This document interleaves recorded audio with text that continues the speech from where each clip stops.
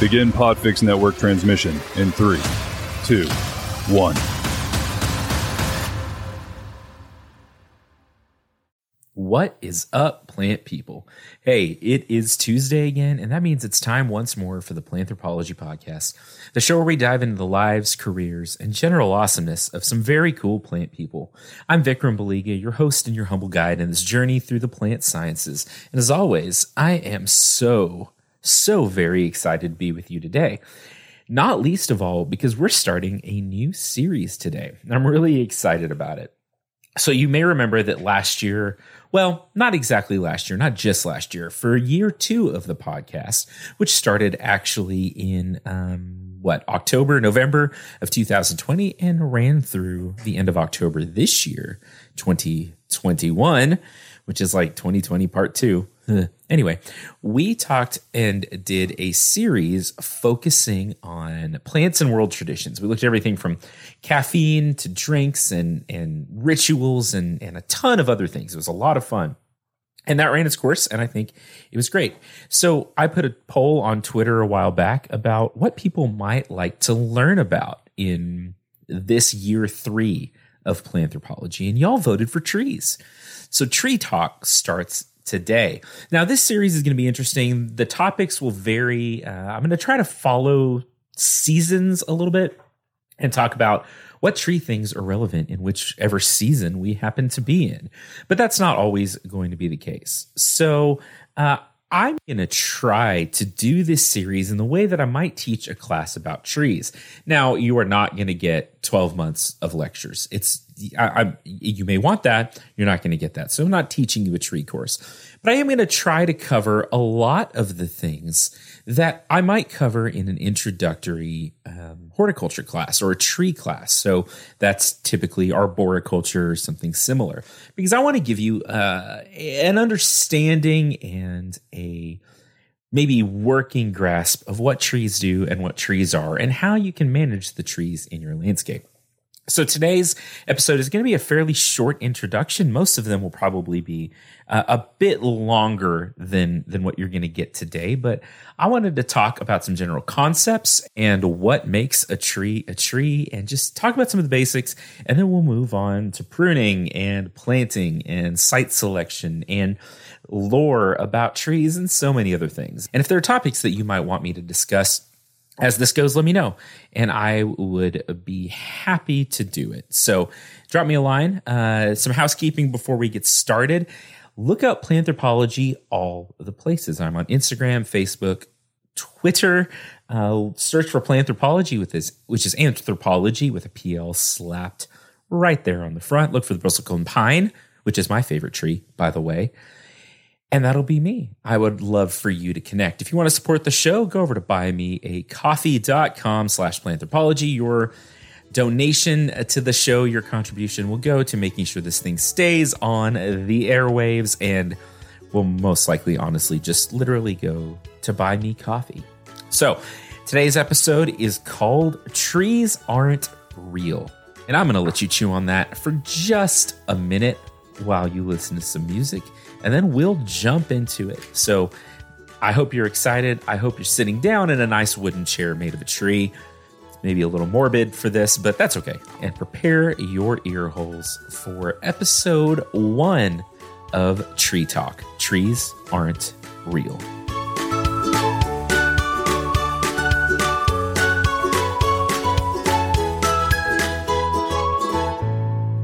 Okay. So I feel like the reasonable question that at this point you must be asking yourself after that introduction is, trees aren't real? Really? Because I'm pretty sure I've seen a tree, and you have seen a tree. So I say that a little bit tongue in cheek. There is this concept in biology that the way that we classify things is not necessarily arbitrary, but may not mean quite as much in a biological sense as sometimes we like to act like they do. So I think species are a good example of that. We use the word species to categorize and group plants, or not just plants, but organisms based on common characteristics, on the way that they develop and grow and mature and interact with their environment and all of the things that makes an organism an organism. And if they're similar genetically, behaviorally, phenotypically, we typically put them in as a species. This is a species. This is Felis domesticus. Or this is a certain type of fish. I don't know anything about fish, or I would throw in out there catfish. Whatever the scientific name for catfish is, Caddis fishicus. Please don't tell anyone I said that. Anyway, does that mean anything? Yeah. Yes and no. Yes and no. Okay. So it is useful. It's useful in a lot of ways. When we communicate about different organisms, different types of life, it is meaningful to be able to know that we're talking about the same thing. So when we talk about Latin names and species names and all that, if we throw those around and there is a common standard for what those words mean, I need y'all to remember as we get through this that words mean things. They really do. Then the people that are communicating know what they're talking about. When I say Felis domesticus, like the common house cat, there is a wide variation in phenotypes and the way they look and their physical expressions of their genomes and things like that. But in general, when I say house cat or cat, you know what I'm talking about. The lazy piece of garbage that I'm looking at through my window laying on the table outside my office. He is a big orange pumpkin loaf, and that's about what he does. He loafs around and he looks like a pumpkin. Anyway, that's Ganymede I'm talking about, by the way, our greenhouse cat. He's not worthless. What's the next thing closest to worthless? He is a very friendly cat, and he does what cats do, and he lays around. Anyway, when I say house cat, some of those images come to mind. So you know what I'm talking about. This is the heart of communication, right? We make mouth sounds at each other, and our ear parts take those mouth sounds and put them in our brain and develop some kind of picture, some kind of categorization. But when we really drill down to it, maybe species doesn't mean as much as we think it does, or that we portray it to mean, because those lines get a little bit blurred. Where does one species stop and the next species start? And when we look at different species, what are their common ancestors? Where do they come from? We talk about relations between different species. It's, a tuna is more closely related biologically, genetically to you than it is to a shark. There is divergent branches of evolution and all these things that lead to what we call species, and it's fuzzier than we like to pretend it is. But it's still useful. It's still useful. So when I say that a tree doesn't exist, I mean it, but I don't mean it. So let's talk about this. If you look at a phylogenetic tree, I started laughing before I got that joke out. That is a good picture of my life. Anyway, if you were look at the phylogeny of plants, and the phylogeny is the categorization of their ancestry, their characteristics, where they live in this grand scheme and this grand thing that we call life and existence. So if you look at the phylogeny of plants, there's not a phylogenetic group that just says tree, right? Tree is more of a utilitarian term than it is a biological term. So if you really look it up, the thing that makes a tree as we know it and as we consider it is that it's a plant with woody growth, so secondary growth. You when I say wood, you know that it means bark and this hard lignified or strong structure in the stem of the plant or in the branches of a plant with an upright growth aspect. It's a perennial, and that's about it. So when I say tree, it's a perennial plant, lives multiple years, has wood, and it grows mostly upright, has a single upright growth aspect, except when it doesn't, right? So let's take a red oak. A red oak is a great example of this. So a red oak, if you've never seen one or had the pleasure to meet them, is a beautiful tree. They are often single trunked. I have one in my backyard that I can't nearly get my arms around. It's probably 40 feet tall. It's a beautiful red oak. But then my neighbors across the street have a red oak that has 5 or 6 trunks. Now, sometimes when you see a multi-trunk red oak, it's because they grew multiple acorns in the same pot and they all grew up next to each other and that wood fused and you've got multiple trees. But a red oak can also grow as a multi-trunk tree. So it does not have a strictly upright axis growth aspect. So is the multi-trunk red oak not a tree anymore? What is it then? Is it a shrub? What's a shrub? We don't know what a shrub is. A shrub is typically considered a woody plant that does not have a predominantly upright growth aspect. It branches, and it is, for lack of a better term, and you should never use a word to describe a word, but it's shrubby.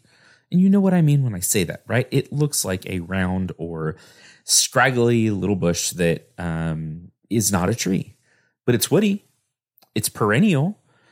It's generally upright. So we kind of split hairs a little here, okay? And I think this is important to understand because when I say this is a tree, it puts a very specific picture in your head. So let's talk about a palm tree, right? We call it a palm tree. Is it perennial? Yes, it is.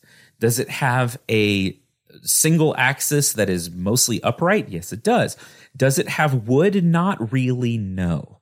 No, it's more closely related to a big grass than it is an oak tree, but it has the same growth aspect in general, so we call it a tree. So the point I'm trying to make is that the word tree crosses multiple branches. There's going to be a lot of tree puns, y'all. Just buckle up. On our phylogenetic chart, it spans a lot of categories. So when I say a tree doesn't exist, I mean that there is no one place that I could say this is where trees live, because trees are in a lot of different groups and they live in a lot of different places. But there are some things as we talk about trees that they do share across the board.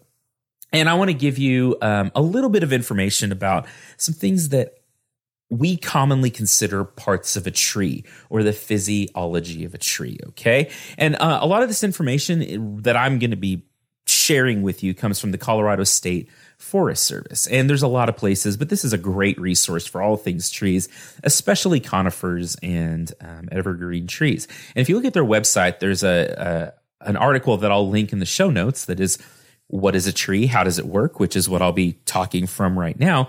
And the picture that they show at the top of this article, I've actually taken this same picture from the same place. And I'll talk about that more when I talk about places to see trees, which is maybe funny. I live in part of the country where we don't do that. We don't see trees. But let's talk about some different things. Okay, so tree physiology first. A tree is a tall plant with woody tissue. Okay, cool. Trees gather light for photosynthesis because they're a plant, and that is how the plants do. And it creates food for the tree. The tree, as it grows, puts on woody secondary growth. Most of the trunk of a tree is dead. They're zombies. I have a friend named Jordan that this totally blew his mind. He still talks about it sometimes, that like 96% of a tree is dead. Because the inside of a trunk, the inside of the branches, as that wood ages, those cells die. And your growing points are at the tips of the branches, the leaves, and the outside of the stem. Okay, so we have this cambial layer that has the xylem, which moves water in general up the tree from the roots, and phloem, which moves carbohydrates and other compounds from where they're produced in the leaves and other tissues down to the rest of the structure. And that is just around the outside. Most of the tree is dead tissue that holds up the living portions. Okay.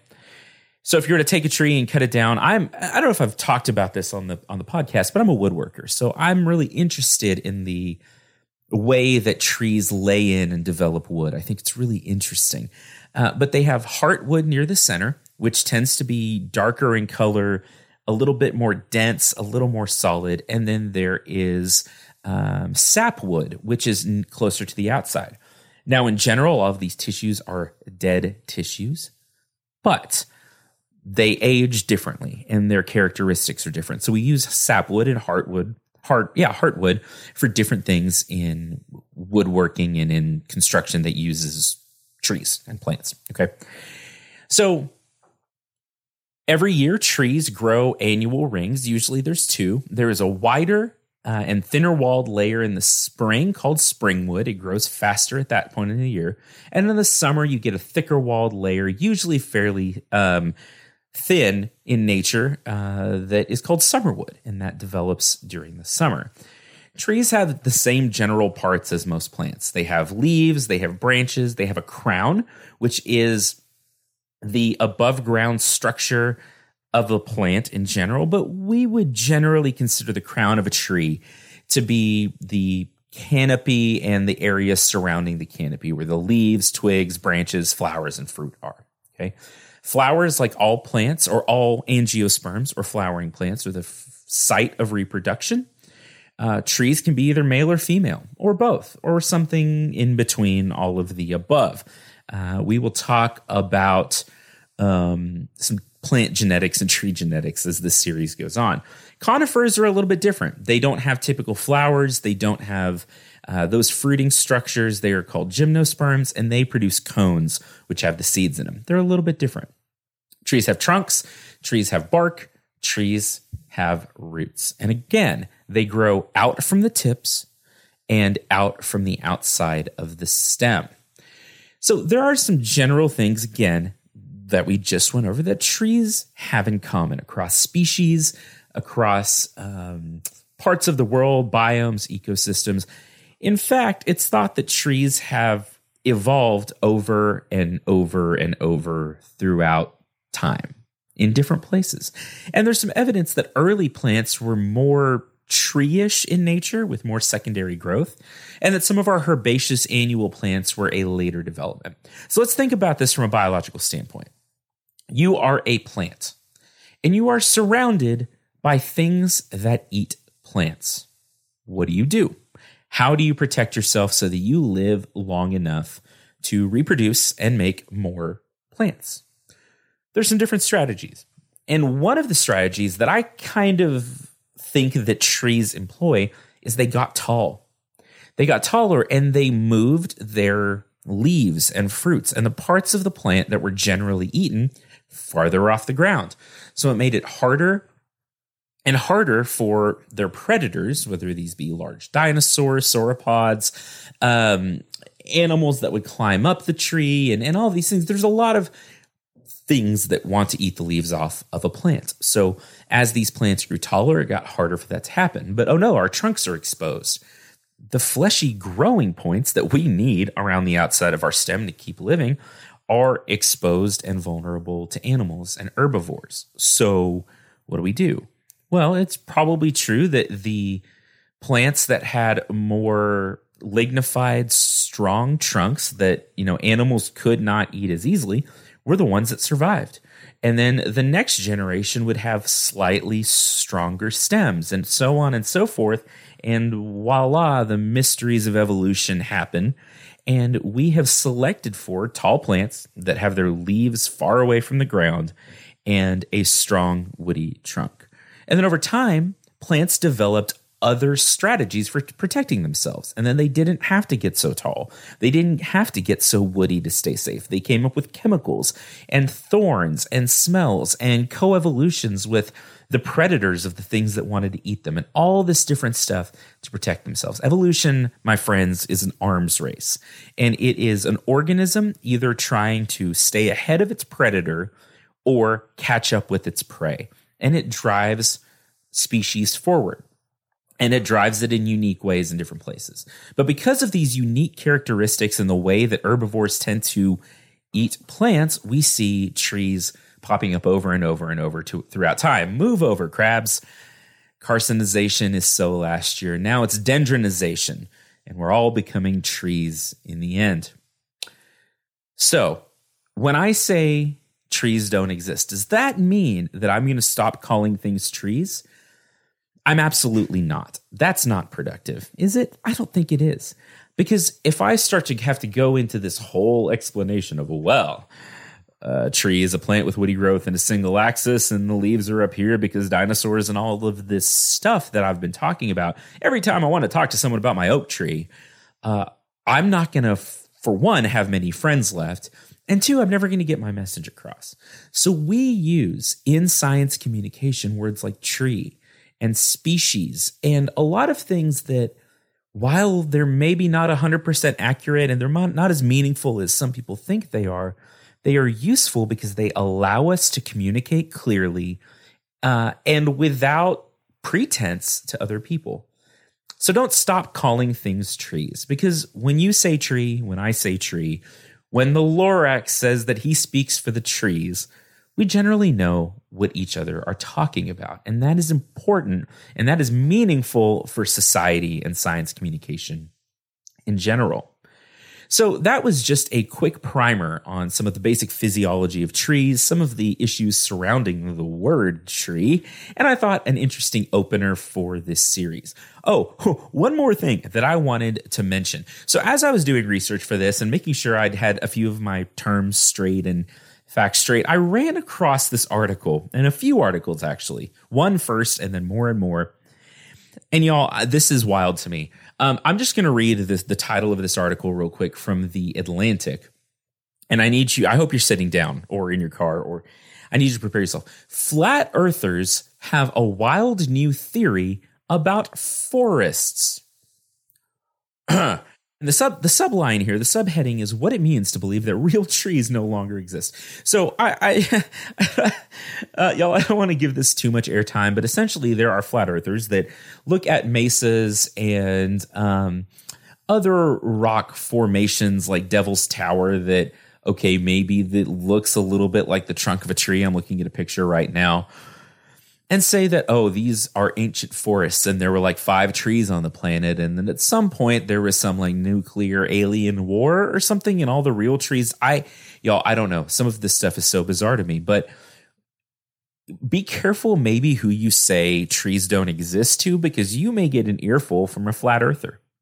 And if it is not clear, the world is round. This is a Globe Earth podcast, Globe Earth friendly podcast where we believe in things like that. Anyway, so that was funny to me, and that will never not be funny to me, that the new flat earther thing, and this article came out about 5 years ago, so it's not that new, is that all the real forests are gone and we're left over with cheap imitations. I would like to see you tell that to a redwood or to Treebeard. Be good. Anyway, I hope you all enjoy this series. Please, if you have questions or other tree-related material you'd like me to cover, send it my way. Again, you can contact me on Instagram, Facebook, Twitter. You can even find me on the TikTok machine as @ThePlantProf, where I took and left the rest of my self-respect. Thanks so much, as always, to the Texas Tech Department of Plant and Soil Science for supporting the show and letting me do fun series like this and just talk about biology and trees and all the good things out there. Thank you to you, the listener, for being so wonderful, for taking part in this podcast, for being engaged on social media. If you don't mind heading over to Apple Podcasts or to Podchaser and leaving me a rating and review, I would very, very much appreciate it. I really would. Maybe that's not the be-all, end-all. Maybe it doesn't actually do anything to promote the show. It depends a little bit on who you ask, but it makes me feel good in my squishy meatbag heart parts. And I like to know what you think. I wear a size 5-star review. Christmas is coming up. If you would like to get me a gift, that's what I would like. But also, if you'd like to send me an email with some criticisms, I'm happy to address them, and I'm happy to hear what you have to say. It's planthropologypod@gmail.com. Anyway, as always, you know I love you folks just so much. I hope you keep being cool plant people. I hope you keep being kind to each other. And if you haven't been kind to each other, I hope you start being kind to each other. And I'll talk to you real soon with more great plant content.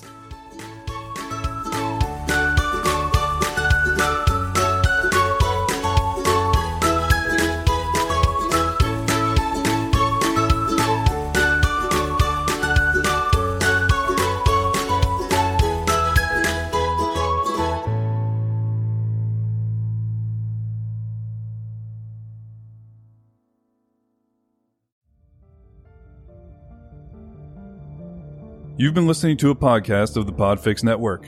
Discover more audible gems like this at podfixnetwork.com. Make sure to catch up-to-the-minute network shenanigans by following @Podfix on Twitter, official_Podfix on Instagram, @Podfix Network on Facebook. and make sure to subscribe to Podfix Presents wherever you choose to find podcasts. The Podfix Network, artist owned and loved.